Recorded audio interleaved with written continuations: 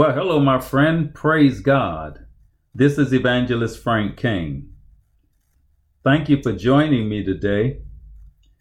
And may God's blessings and favor abound in your life.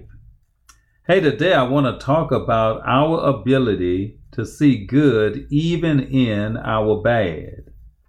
I will be ministering from Philippians chapter 1, and I will be using the NASB version of the Bible. Sometimes it's hard for us to see good in bad situations. But when you are a Christian, even your bad times are seasoned with some good. Think about this. The Bible says God makes all things work together for our good. So that means that even when things are bad, God is causing them to trend towards something good. One of the purposes of the Word of God is to help us change our perspective on life and our experiences in life. And the question today is, can we see good in our bad while we are going through our bad? I believe that one of the reasons Paul the Apostle was such a dynamic servant of God was because he understood that it was not just about him. What God was doing was bigger than he was. So even when life was trying for him, he saw good things happening. Let's look at what he says in Philippians chapter 1 and verse 12. He says, I want you to know, brethren, that my circumstances have turned out for the greater progress of the gospel. Now, it's important to remember where Paul was at the time he wrote these words. He was in jail. That's what he means in verse 12 when he says, my circumstances. He says, my circumstances have turned out for the greater progress of the gospel. So Paul was not going from place to place preaching at this time. Nope, he was in jail. And he says that through what happened to him, the gospel was being furthered. The catalyst for the gospel advancing when Paul was imprisoned was the widespread publicity resulting from his sufferings for Christ. He says in verse 13, so that my imprisonment in the cause of Christ has become well known throughout the whole Praetorian Guard and to everyone else. Now, the Praetorian Guard was a unit of the Roman army. Remember, Paul was in the Roman jail. Now, think about whom we are talking about. The Lord's most influential apostle. I can tell you that when he became imprisoned, this was news in all the Christian churches in the known world at that time. And God can take something like that and use it for his glory.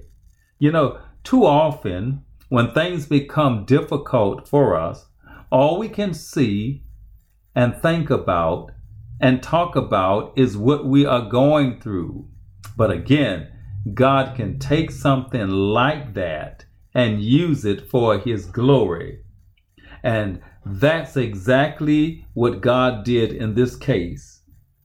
Verse 14, most of the brethren, trusting in the Lord because of my imprisonment, have far more courage to speak the word of God without fear. So, Paul was in jail. He was the one who had requested to be taken before Caesar to make his appeal. He is still preaching while in prison, and as the news spread about Paul's imprisonment and his boldness, other ministers became emboldened by his boldness. They were emboldened to preach the gospel without fear. This is an example of how God used something that was bad for something good. But now Paul makes it clear that not everyone who went out preaching as a result of his imprisonment was doing so with the right motives. Now this, what I am about to say, gets at the very heart of this message. So follow me through, beginning at verse 15. Verse 15, some, to be sure, are preaching Christ even from envy and strife, but some also from goodwill. Verse 16, the latter do it out of love, knowing that I am appointed for the defense of the gospel. Verse 17, the former proclaim Christ out of selfish ambition rather than from pure motives, thinking to cause me distress in my imprisonment. Clearly, for some of those who were motivated to preach, their motives were not right. And based upon what I just read, Paul acknowledged that. He wasn't ignorant of that. He acknowledged that. Some of them went out and preached to add to his misery and his affliction while he was in jail. Some of them used the occasion of Paul's imprisonment to go out and to challenge his message. And he was in prison and he couldn't defend the gospel that God had called him to preach. So there were some bad things happening as a result of the fallout from Paul's imprisonment. But listen to his perspective on the situation. In verse 18, he says, what then? Only that in every way, whether in pretense or in truth, Christ is proclaimed, and in this I rejoice. Now that's what I'm talking about. Paul was not lamenting the situation. He was able to see good even in the bad. He says some of them are preaching with integrity and truth. Some of them are preaching in false pretense.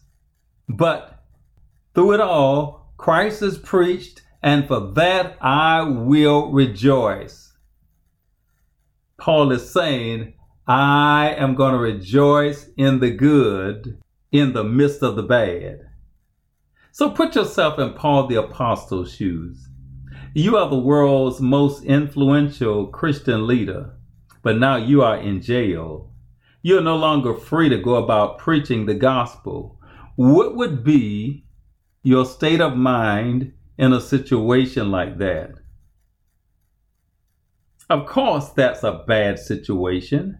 And this message is not a call to deny that or to deny our realities. The question is, can we see good even in our bad? My friend, there is a word in the Bible for what we are talking about. It's called faith. A biblical definition of faith is the substance of things hoped for, the evidence of things not seen. Now, the word substance in that definition refers to something that underlies or undergirds something else. You see, faith is not wishful thinking. When we have faith, there is something that underlies, undergirds our hope or our expectations. In other words, faith is being confident about what we hope for. The last part of the verse says that faith is the evidence of things not seen.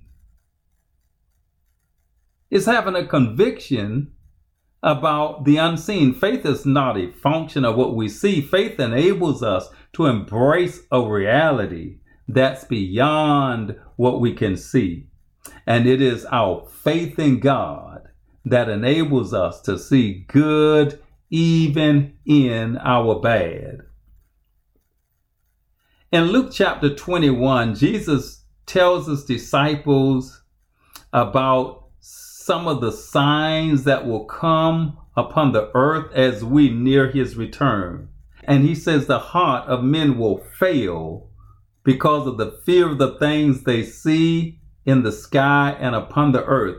But Jesus reminded them, his disciples, that good will exist in this bad. He says in verse 28 of Luke chapter 21, lift up your heads because your redemption draweth nigh. So even though we see all the signs of the Lord's return, and even though they will become more dreadful as we get near, there is good happening even in the bad. Every one of us is going to be challenged by life at one time or another. If Paul the Apostle was challenged as he was, you know we will be as well. But I want you to know that the things God allows us to endure are not just about us. They are bigger than we are. And sometimes God is working out his best in us through the bad things he allows us to go through. Of course, we take our struggles in life personally, but oftentimes it's not just about us. But what God is doing in our life is bigger than our little world. He's always up to something good. And if we are living by faith, we will be able to see good even in our bad. Hallelujah. Praise God. Hey, listen, I want to thank you for joining me for this episode of the podcast. I hope that you were blessed during our time together as we talked about seeing good in our bad. My friend, I want you to know that even your bad times are seasoned with something good. Amen. Well, until next time, this is Evangelist Frank King saying, may heaven's best be yours.